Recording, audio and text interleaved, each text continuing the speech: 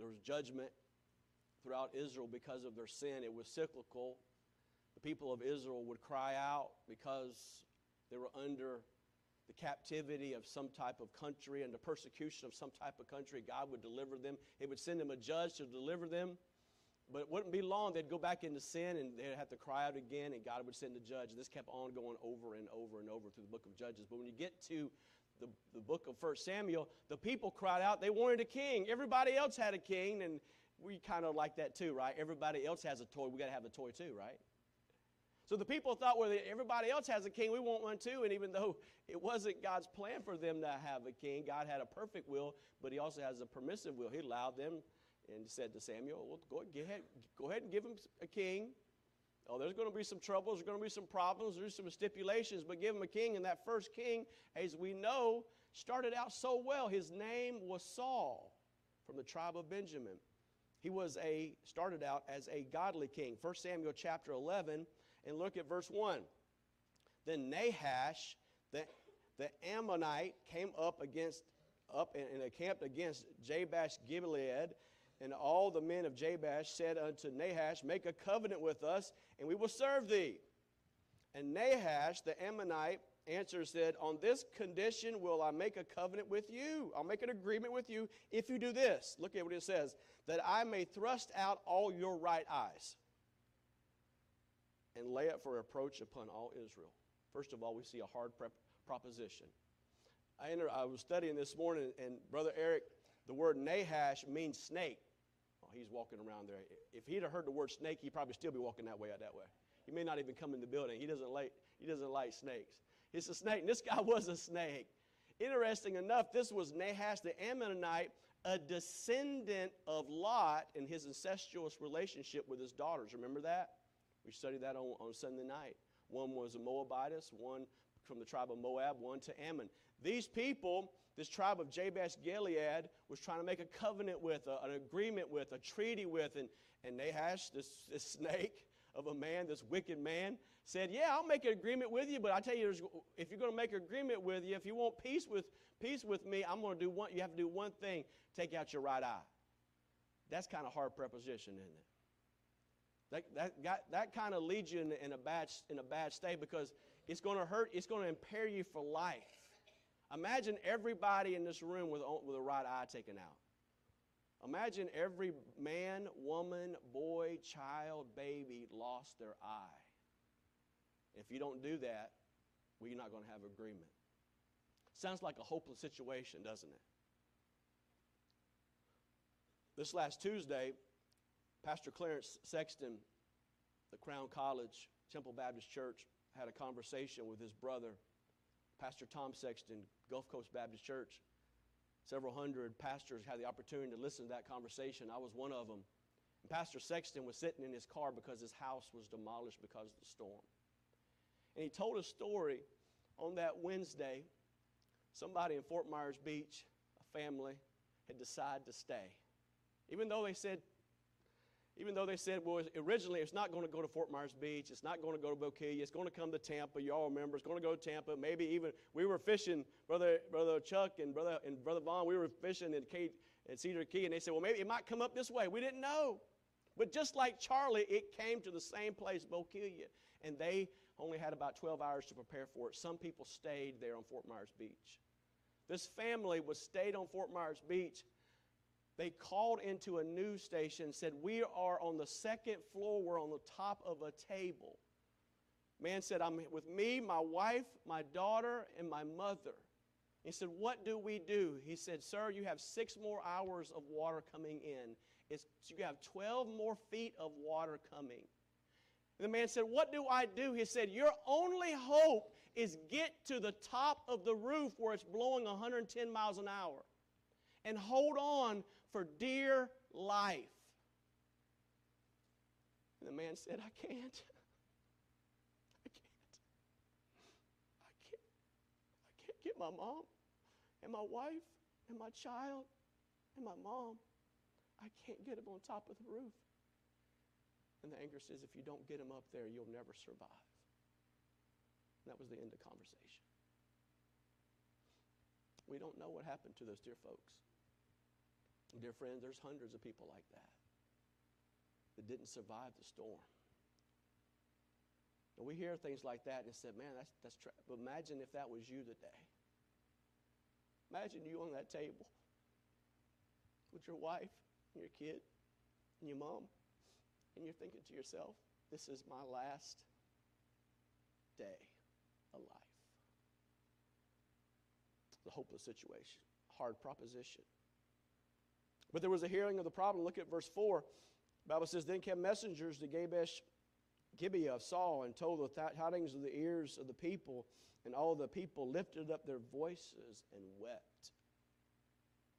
And behold, Saul came after they heard out of the field, and Saul said, what ailed the people that they weep? And they told them the tidings of the men of Jabesh. And the Spirit of God came upon Saul when he heard those tidings, and his anger was kindled greatly. So not only was there a hard proposition, there was a hearing of the problem. People heard about it. People were weeping and crying, sad because they knew the situation of their kindred, their fellow Israelites. They knew they were in a difficult situation. They knew that there probably would be no help. They were helpless, hopeless, and hapless. And they wept. They cried about it. And I don't know about you, but this last couple of weeks, I've wept. I've cried. I've been sad. I heard the devastation.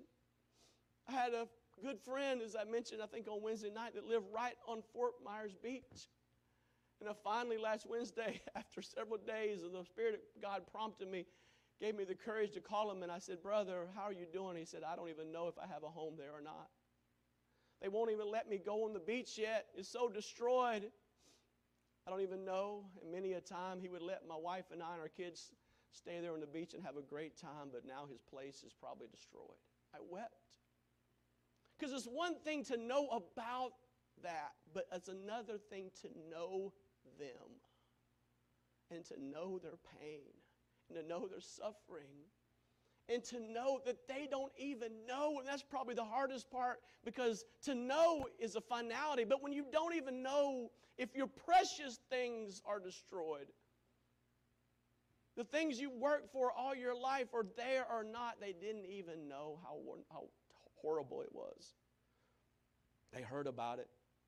So often we hear about the truth and we do nothing about it. Jesus said in Matthew chapter 13 about the Jewish people, the religious people, for these people, heart is waxed gross, their ears are dull of hearing, their eyes they have closed, lest any time they should see with their eyes and hear with their ears and understand with their heart and should be converted, lest I heal them.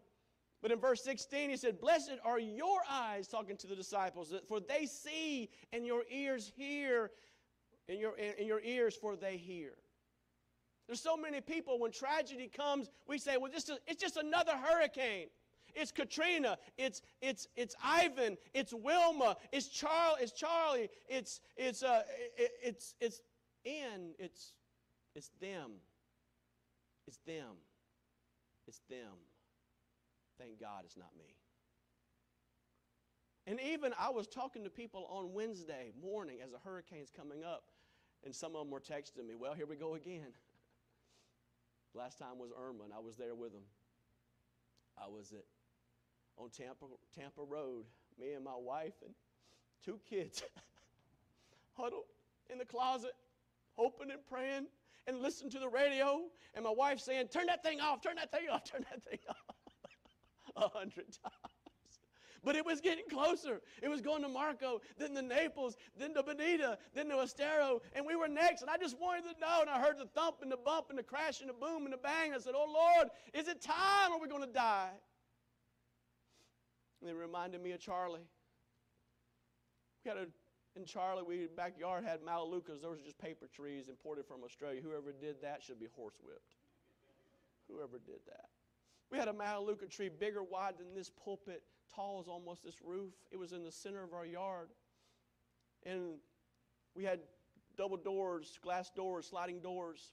We were at a table the church gave us. It was a makeshift table. We threw all the mattresses on top of it and all the sheets and all the things we could put on top of it. And it was me and my wife and 2-year-old daughter, Alethea. And we were in there, and I heard a crack, and there's a Melaleuca, and it's starting to sway. And I said, God, please don't let it come this way. and it went that way instead of this way. One tree came and busted through our lanai. Oh, you hear about it. You hear about it. But when it's you, it's different, isn't it? When it's you, it's different. There was a hard proposition. There was a hearing of the problem, but there was help promised. Look at verse 9. They said in the messengers that came, "Thus shall you say unto the men of Jabesh Gilead, tomorrow, about this time the sun will be hot. Ye shall have help." You shall have help. And the messengers came and showed it to the men of Jabesh, and they were glad. Therefore the men of Jabesh Gilead said, "Tomorrow we will come out unto you, and you shall do with us all that seemeth good unto you." And so it was on the morrow, verse 11, that Saul put the people in the three companies, and they came in the midst of the host of the morning watch, and slew the Ammonites until the heat of the day. That's about noon, I'd say. It came to pass as they which remained were scattered, so that two of them were not left together. Wow. We see the godly king. But secondly, we see the grateful people. Turn over to 1 Samuel chapter 31. Of course, unfortunately, godly king Samuel became a greedy king. He didn't do right. He disobeyed the Lord. And because he disobeyed the Lord, God was going to raise up someone, as the Word of God said, that was better than thou. And that was that young man by the name of David, who was out there faithfully taking care of the sheep. Disobedience always brings problems. Obedience always brings blessing. Disobedience always brings problems. Obedience always brings blessing. Because of his disobedience, it not only affected Saul, and dear friend, when you and I disobey God, it not only affects you, it affects everybody around you. Do not believe the lie of the devil that this won't affect anybody but you. It's a lie from the pit of hell. Because every time you and I sin, it affects me, it affects my wife, it affects my kids, it affects the church, it affects everybody around us. We see the grateful people, though. In verses 1 through 6, let's look at it. 1 Samuel chapter 31. This is now the Philistines fought against Israel, and the men of Israel fled from before the Philistines and fell down, slain in the Mount Gilboa. And the Philistines followed hard upon Saul and put his sons. The Philistines slew Jonathan, Adinabab, and Malshulah, Saul's son. And the battle went sore against Saul, and the archers hit him, and he was sore wounded of the archers. Then said Saul unto the armor-bearer, "Draw thy sword and thrust me through, where lest thou uncircumcised come and thrust me through." That was the Philistines, and abused me. And his armor-bearers would not, for he was sore afraid. Therefore Saul took a sword and fell upon it. When the armor-bearer saw that Saul was dead, he fell likewise upon his sword and died with him. So Saul died, his 3 sons, and the armor-bearer, and all his men that same day. We see the death of the disobedient. Saul and his sons died because of their disobedience. Hurricanes, people say, was it God? Was it the devil? All I know one thing, people died from it. People died from it. There was destruction. There was death. But not only were they died, there was desecrated. Look at verses 7 through 10. It says in verse 7, and the men of Israel that were on the side of the valley and on the other side of Jordan saw the men of Israel fled. They saw and his sons were dead. They forsook the cities and fled. The Philistines came and dwelt with them. And it came to pass, verse 8, on the morrow, that when the Philistines came to strip the slain, they found Saul and his 3 sons fallen to Mount Gilboa. And they cut off his head and stripped off his armor and sent into the land of the Philistines round about to publish it in the house of their idols and among the people. And they put his armor in the house of Ashtaroth, that's her false god, and fastened the body to the wall of Bethshan. Not only was there death because of disobedience, there was desecration of the bodies. You know what's going on down there in Fort Myers, Bokeah, Cape Coral? There's scamming going on. You said, no, not when people are going through trouble and destruction and pain. There's scamming going on. Yeah, I went and talked to a dear lady. Her name was Sandy. Thank God her house was fine, but she just lost her dear husband for over 60-some years of COVID just last year. And she was telling me about his death. And she said, you're not going to believe this, Brother Marty. But I had a good friend on Facebook. Somebody hacked into my Facebook, said it was me. My friend lost everything in the hurricane. And an instant message came to her but it wasn't me. I was hacked and said, click on this and you will get financial help for the hurricane. And she clicked on it and gave her Social Security number. And it was going to be worse, but thankfully she got help before she did it. There was not only death and destruction, there's desecration. And that stuff's going on even right now. It's going on even right now. But look at the duty of the dedicated. Verse 11, when the inhabitants of Jabesh Gilead heard of that which was Philistines had done to Saul, all the valiant men rose and went all night and took the body of Saul and the bodies of his sons from the wall of Bethshan and came to Jabesh Gilead and burnt them there and took the bones and buried them under the tree of Jabesh and fasted 7 days. There was a hopeless situation, but they heard of the sacrilege that the bodies were being, not only did they die, but they were being desecrated, and they honored their Savior. They honored their king, Saul. Dear friend, I can tell you, hurting people need help.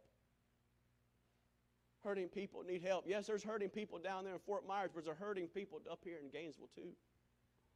There's spiritual needs all around us. We walk around kind of like, well, I see nothing, I hear nothing, I know nothing, kind of like those monkeys. But dear friend, there's problems everywhere.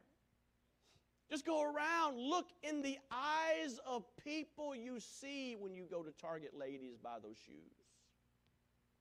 When you go to the restaurant, look in their eyes, you'll see their faces. And people are hurting. When I was down there in Fort Myers, in Bonita Springs, people are confused, walking around confused, don't know what to believe, don't know what to think, waiting for the insurance adjuster. Some even waiting for power to come on. Some trying to contact other friends they haven't heard from before the storm. They're confused, they're worried, they're scared. They're not sure. They're not sure. I remember during Hurricane Charlie, we lost, I said, some Melaleuca trees that came through, and lost a big Melaleuca like I talked about, as big as this pulpit, went that way, and other trees came in, destroyed our lanai. The next day, dear brother and his 2 sons came with chainsaw. The next day, another brother from the church came with his chainsaw. And I can't tell you how glad I was to see them. I can't tell you how happy I was to see those men and those chainsaws, because I thought, I'm going to do this all by myself. I don't know, this is going to be a long trip, but I had help. And when Irma came, trees fell down in the front yard, and I looked at it and I said, I can't do this by myself. And Chuck Gilbert's son came with a chainsaw. And Charlie's father-in-law, Tom Gillespie, came with a chainsaw. And within 2 or 3 hours, it was done. I'd had help. So when I heard there was another hurricane, I got to go. I didn't have to go down. I got to go down. And I called Brother Jim. I said, Brother Jim, do you need any help? He said, I sure do. I said, ladies want to cook me casseroles. They want to offer me a hot shower, but I need some men to help me. And at 8:45, when I showed up at Jim and Glenda Knott's house, and I walked down the door, I could see their face. And they were glad to see me. They were glad. You know what the Bible says? Acts chapter 20, verse 35, I've showed you all things, how so laboring you ought to support the weak, and remember the words of the Lord Jesus Christ, how he said, it is more blessed to give than to receive. Dear friend, it's more blessed to give than to receive. You and I have an opportunity as a church to give to the churches that are hurting right now. A question was asked, as I mentioned, they listened to that conversation to Pastor Tom Sexton. They said, what can we do for the churches, for the people in Fort Myers, Naples, Bonita Springs? And he said, the best thing you could do right now is support the local Bible-believing church. You see, right now, a lot of money is going out to buy supplies to fix things on the church. But not a whole lot of money is coming in. The reason why much money is coming in, unfortunately, even tithe money, because the members of the church are spending extra money fixing their own homes. And I remember it in Charlie. It hurt the church. I remember it in Irma. It hurt the church. We were struggling. Thank God for outside help that came in that helped us get through during the time. And Pastor Tom Sexton said the best thing you could do is support the local church during this time, because insurance adjusters haven't come yet. The insurance money hasn't come. It may be weeks, it may be months. Now is the time when the local church needs help. So I'm praying and asking that we support 3 churches by the grace of God. 3 churches. And I know these men well. Calvary Baptist Church, Pastor John Boucher in Inglewood, Pastor Tom Sexton in Cape Coral, Gulf Coast Baptist Church, Pastor Jay Shepherd, Tri-City Baptist Church in Port Charlotte. I know all these men real well. I'm not just talking about people I've heard of. These people I know personally. They all have been hurt and they all need help. If you want to help them, write a check, put cash in this envelope and say, hurricane, storm, Ian, whatever you want to do. But if you like to give, by the grace of God, we all should have a part in giving to help. We all have the opportunity. And we're to do good to all men, but especially, Paul said, to the household of faith. This morning we've seen the godly king, we've seen the grateful people, but thirdly, as we close this morning, I want to see a great God. Look at Titus chapter 2 and verse 13. Titus chapter 2 and verse 13. The godly king was Saul, the grateful people was Jabesh Gilead, but the great God, and we see in Titus verse 13, is none other than Jesus Christ himself. Titus chapter 2 and verse 13. Titus chapter 2 and verse 13. Titus 2 and verse 13, it says, Titus 2:13, looking for that blessed hope and glorious appearing of the great God and our Savior Jesus Christ. I'm looking for that blessed hope, aren't you? We sang about it this morning. In that song, He Keeps Me Singing, the last stanza is talking about looking forward to that day. The song we sang about the troubles and trials of life. We look forward to the blessed hope. The blessed hope. It said that God is good and gave us for himself. Verse 14, who gave himself for us that we might redeem us from all iniquity and purify in himself a peculiar people, zealous of good works. He says he's going to redeem us. That means to buy us back and from all iniquity. Amen? Not just some iniquity. Not just part of your sin, not just a little bit of your sin, or 90.9.9 you're part of your sin, all your sin. The blood of Jesus Christ, God's Son, cleanses us from all sin. Praise God. Jesus paid it all to him I owe. He paid it all. He paid it all.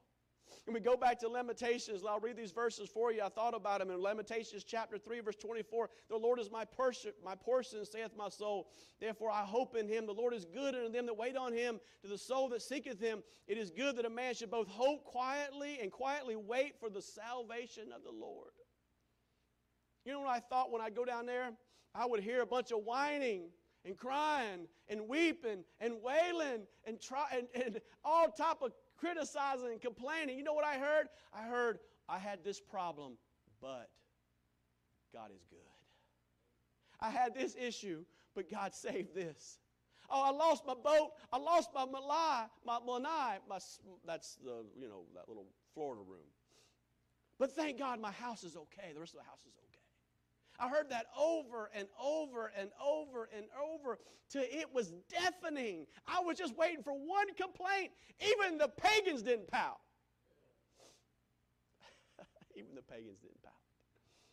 Dear friend, God is good. The Lord is good.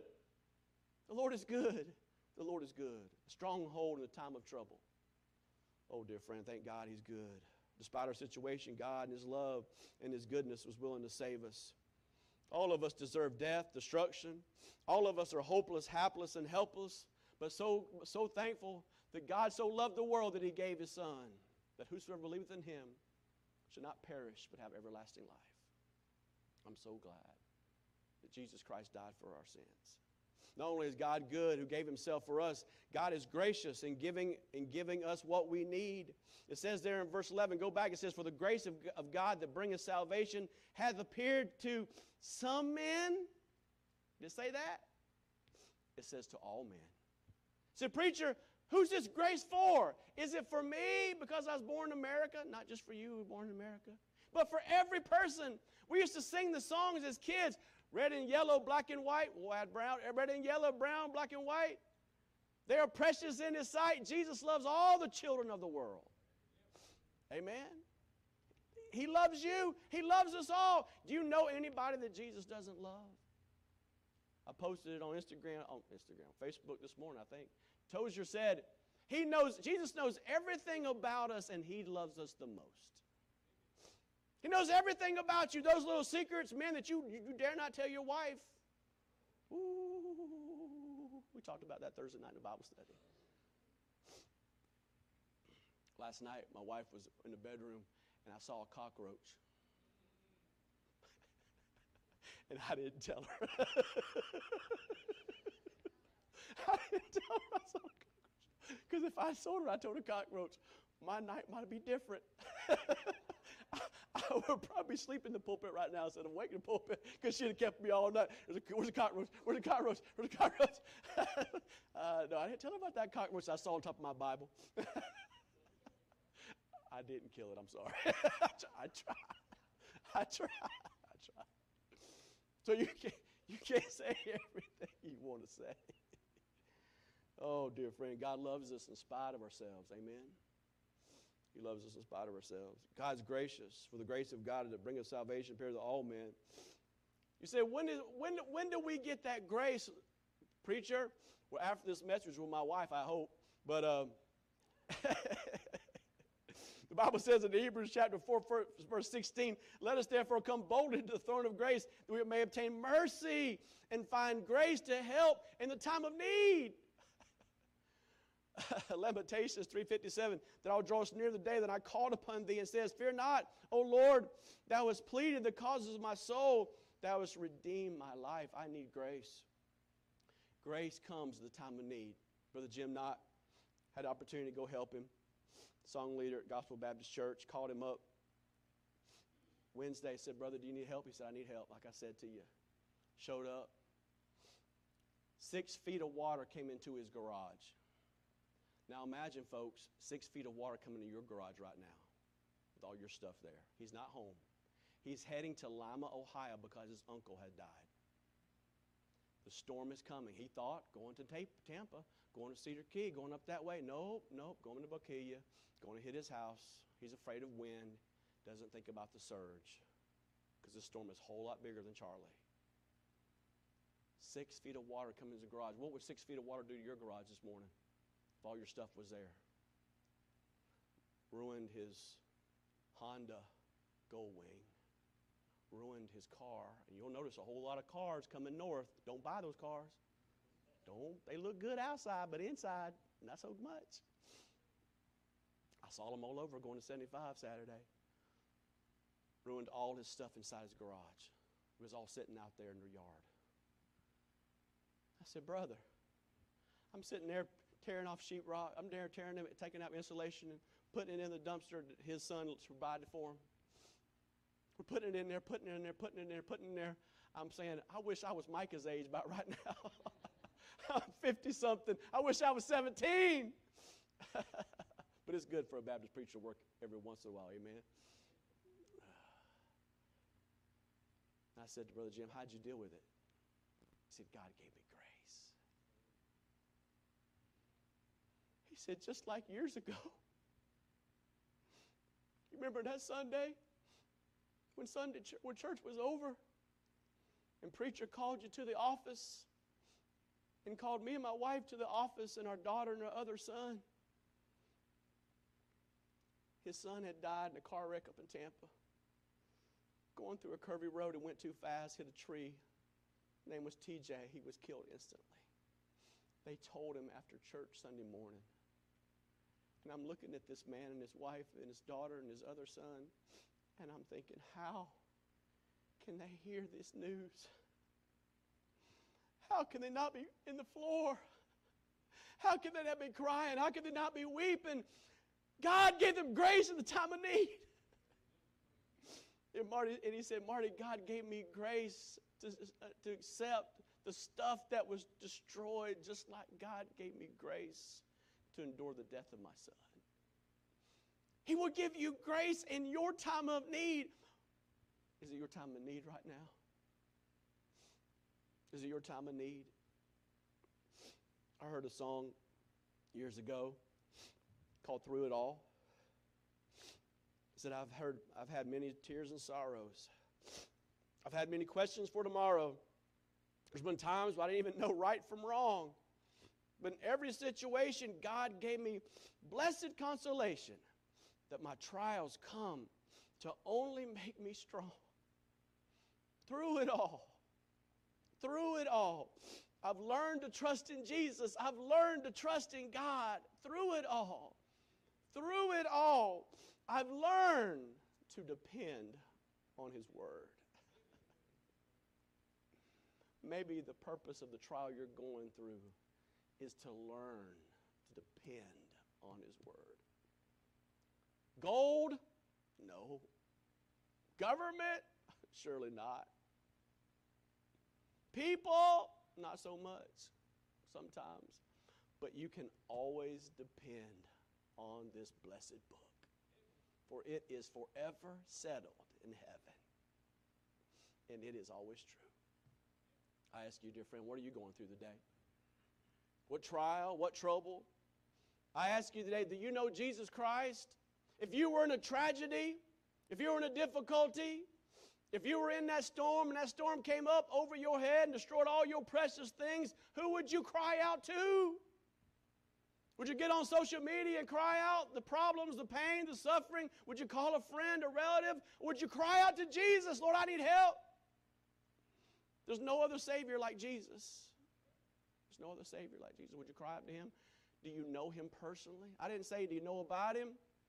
I'm not saying if you read the Bible. I'm going to say if you're Baptist or Presbyterian or Catholic or Lutheran background. I'm saying, do you know that you know Jesus? Do you have a personal relationship with Christ that you know if you called out, He would hear your name? Do you know Him this morning? Do you know Him? Because a lot of people say, well, you know, everybody's going to heaven, right? That's not what the Bible says. Jesus said in Matthew chapter 7, verse 13, enter into the straight gate. For wide is the gate and broad is the way that leads to destruction, and many there be that go in thereat. But He followed that up with, because straight is the gate, and narrow is the way, which leadeth unto life, and few there be that find it. I'm wondering this morning, are you part of that few? Has there been a time in your life where you recognize that you're a sinner and there's no way possible for you to be saved? The Bible says all have sinned and come short of the glory of God. That means you. The Bible says there's none righteous, no, not one. That means you. That means me. You recognize that you're a sinner, but you recognize that Jesus Christ is the only Savior. And for by grace He'd save you. The Bible says in Ephesians 2:8-9, for by grace are you saved through faith, and that not of yourselves. It's the gift of God, not of works, lest any man should boast. It's not what you do, it's what Jesus Christ has already done for you. See, if you could save yourself, Jesus Christ didn't have to come to die on the cross to shed His blood, to be buried, to rise again the third day, so you conquering death and hell, so you could be saved. And the Bible says in Romans 6:23, for the wage of sin is death. Wage of sin is death. But the good news, the gift of God is eternal life through Jesus Christ our Lord. Do you have salvation?